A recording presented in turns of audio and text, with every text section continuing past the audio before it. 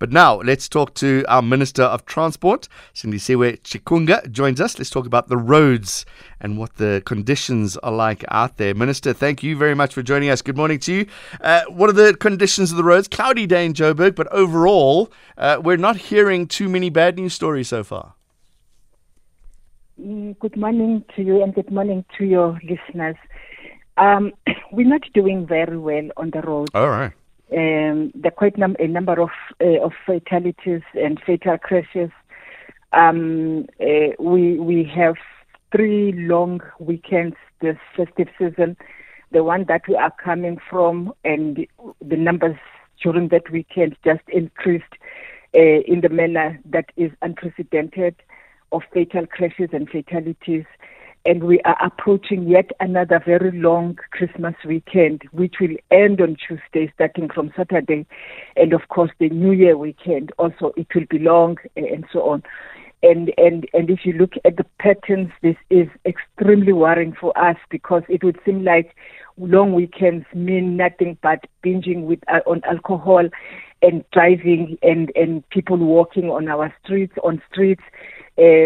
being drunk, and therefore it's a combination of drunk drivers and drunk pedestrians.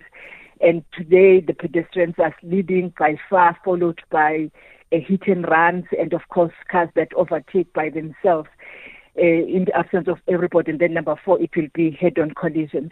So we're not doing well at all as a country in terms of fatalities and fatal crashes.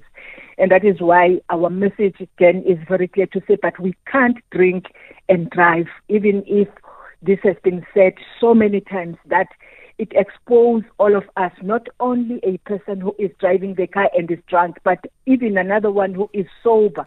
Because when that one decides to overtake on the wrong place, then of course you have head-on collision and people die there. And we are actually, one other problem is the speeding. People just drive on our freeways and they speed like there's no tomorrow. But also what we are seeing this time is speeding in the residential areas. It's like people who buy new cars, there's no one else who's got a car. We always appreciate when people have cars and are able to purchase such assets. But they need to remember that there are more than 13 million vehicles in South Africa and about 12 million drivers plus.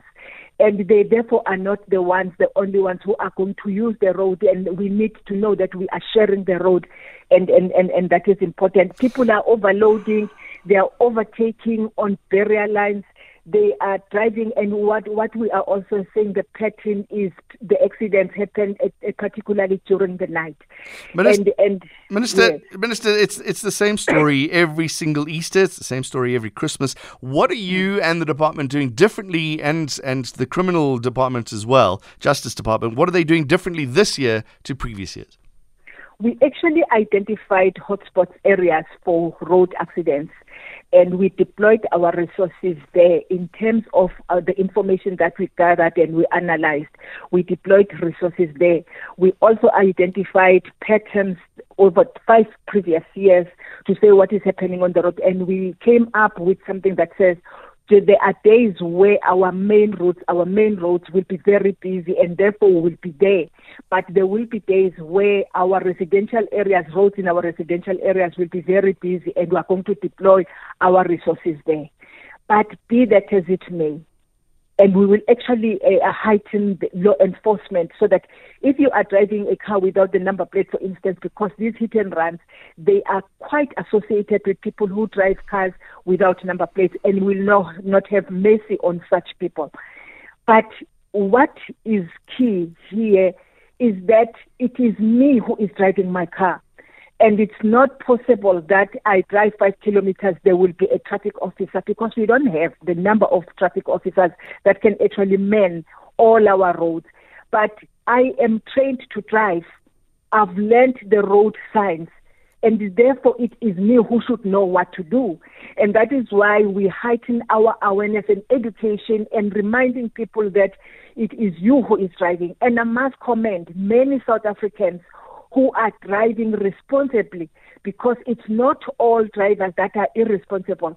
Many are very responsible, and that is why the majority of South Africans have arrived at their destinations and they arrived safely. But there are those who think that roads belong to them. Of course, we will not also exclude the fact that a person can make a genuine error and a genuine, judgment, and therefore be in an accident. We are exposed to that. Even in countries that are developed, they still have road accidents because a person can err. Let's talk about some of the issues. Weather, we can understand. The driver behavior, we can understand, Minister. But one of the issues, and I've experienced this myself, is that half the road is a pothole. And I have to go to the other side of the road. Somebody doesn't see me coming, or I'm just in a rush, so that's probably my fault. But if you fix the roads, there might be less accidents.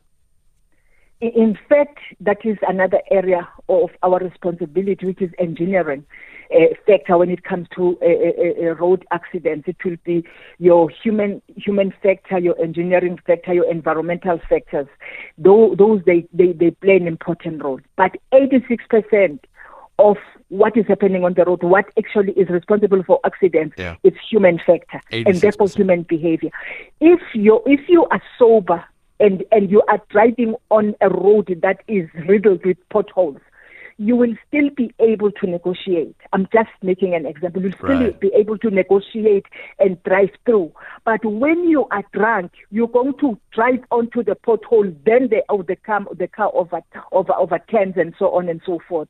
So the issue, if we have it right in human behavior, we can then have it right with other factors. Environment will be able to know that it is raining, it is misty, and therefore even if the speed limit in that area is 120 or 100 kilometers, but I am to reduce the speed to accommodate the prevailing environment and therefore drive at 80 kilometers or at 60 kilometers. But you cannot, under normal circumstances, in residential areas, drive above 60 kilometers. As a matter of fact, there is nothing preventing any driver in the residential area to drive at 40 kilometers per hour because the prevailing circumstances will actually be dictating that, and the person who is sober will be able to do that. And that is why our message again is clear to say, please, let's abide by the rules of the road. That pedestrians, you cannot be drunk and be on the road because there are cars there. And you cannot be on the road drunk but also wearing dark clothes, because even a sober driver will not see you.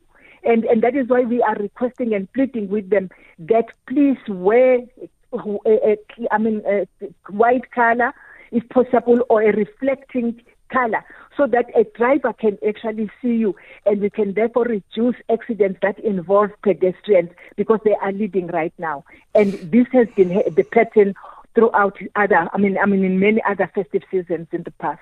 Let's talk about alternatives then, Minister. Public transport, lovely. What are the conditions of the buses? I know there's some criminality on buses at the moment going into the northwest. What's the current state there? Those also are alternative. For instance, we deployed some trains. Yes, how the trains? Yes, trains. And therefore people can actually choose not to drive but to board trains. Do the trains make it to their destination, Minister? Durban, they've made it to destination. Musina, they've made it to destination. It is only to Cape Town where there was vandalism of the track, and it was only 70 kilometers to Cape Town. And plus, I was able to arrange buses to proceed so that in case passengers can proceed with their trains.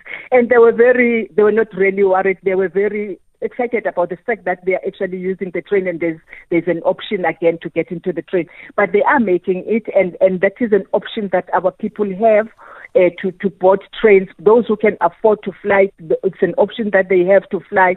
But even when they fly, when they land, they will still have to use the road. There will still be pedestrians. Even those that travel, that drive, when they arrive at their destinations, then they become pedestrians, and therefore they get counted amongst the pedestrians. Right. And our tourists who come to South Africa, we have a responsibility to protect them in as far as it is much as possible, so that when they are on the roads, you don't have a tourist that will be involved in an accident in South Africa, because that talks bad about South Africa in the country where the tourist is coming from.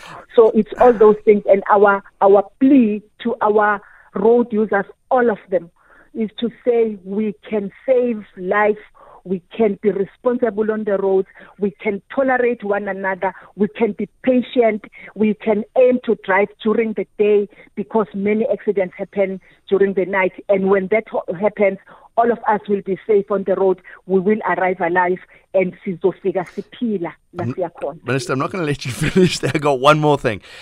One of the issues I have, and it's anecdotal, I realize that, but the police, traffic police hiding away when they are speed trapping as opposed to visible policing. I know if I'm driving along and I see a policeman standing around, flashy lights, those kind of things, I automatically slow down. I automatically get a little bit worried. But when a policeman is hiding away, literally inside of a bus stop, they're hiding away in the hope of catching somebody speeding. What's your view on the way police should be policing the roads?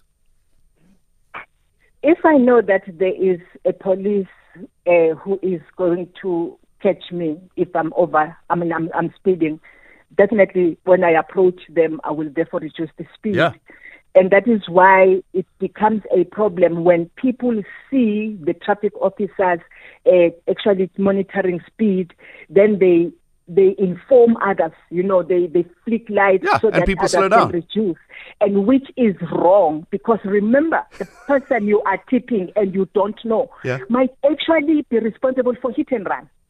So you are actually tipping a criminal to reduce speed. If he was continuing driving at the speed because he's running away from the wrong thing that he has done, the police would have stopped him for speeding, but then see some blood in the car. Right. And that is why it is wrong to do it. I learned it from one of the traffic officers when I was driving, I think some years ago, who said, don't do it. It might be a car that has killed your own relative.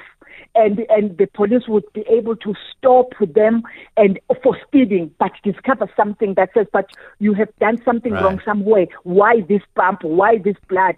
And question that and take the number plate so that when there is something that is raised from the ground to say, but there's a hit and run that happened, the police can actually have the records of the car. And I learned it, and I think it is important for South Africans to do that. And the visibility of traffic officers is actually helping us. Them also monitoring the speed, even if however way they are doing it, it is also helping us. And that is why, honestly, we also want to extend our gratitude and appreciation not only to our traffic officers but also to their families, who many of them are sitting at home, and their husbands and wives, their daughters and sons are not at home because they are doing the work on the road trying to save South Africans. We really need to express our heartfelt appreciation to those families, but also to the traffic officers, together, of course, with our SAPS members. But we can do better. Minister, thank you very much. Minister of Transport, Sindisiwe Chikunga, joining us here on SAFM. What are your views on that?